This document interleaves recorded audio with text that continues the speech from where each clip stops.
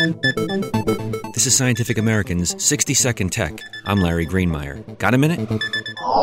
Apple, Google, and other tech companies have spent years gathering info about your purchasing habits, entertainment preferences, and social circles. They want to know what makes you tick. Now, they also want to know about your actual ticker. The tech firms are targeting your vital signs with health apps and online data repositories.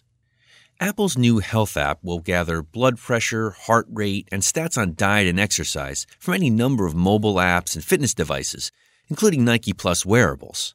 Apple may even start selling its own wristwatch-like health monitoring device this fall, along the lines of Samsung's Gear Fit and its upcoming SIM band. Google may challenge Apple with its own Google Fit health service. This effort would be Google's second crack at a health info portal, after shuttering Google Health in January 2012 due to lack of interest. Meanwhile, Microsoft, which may soon offer its own heart monitoring smartwatch, has offered its similar Health Vault service since 2010. These systems encourage the purchase of more products and services that promote a healthy lifestyle, which of course ups the odds that their customers will stick around for a while.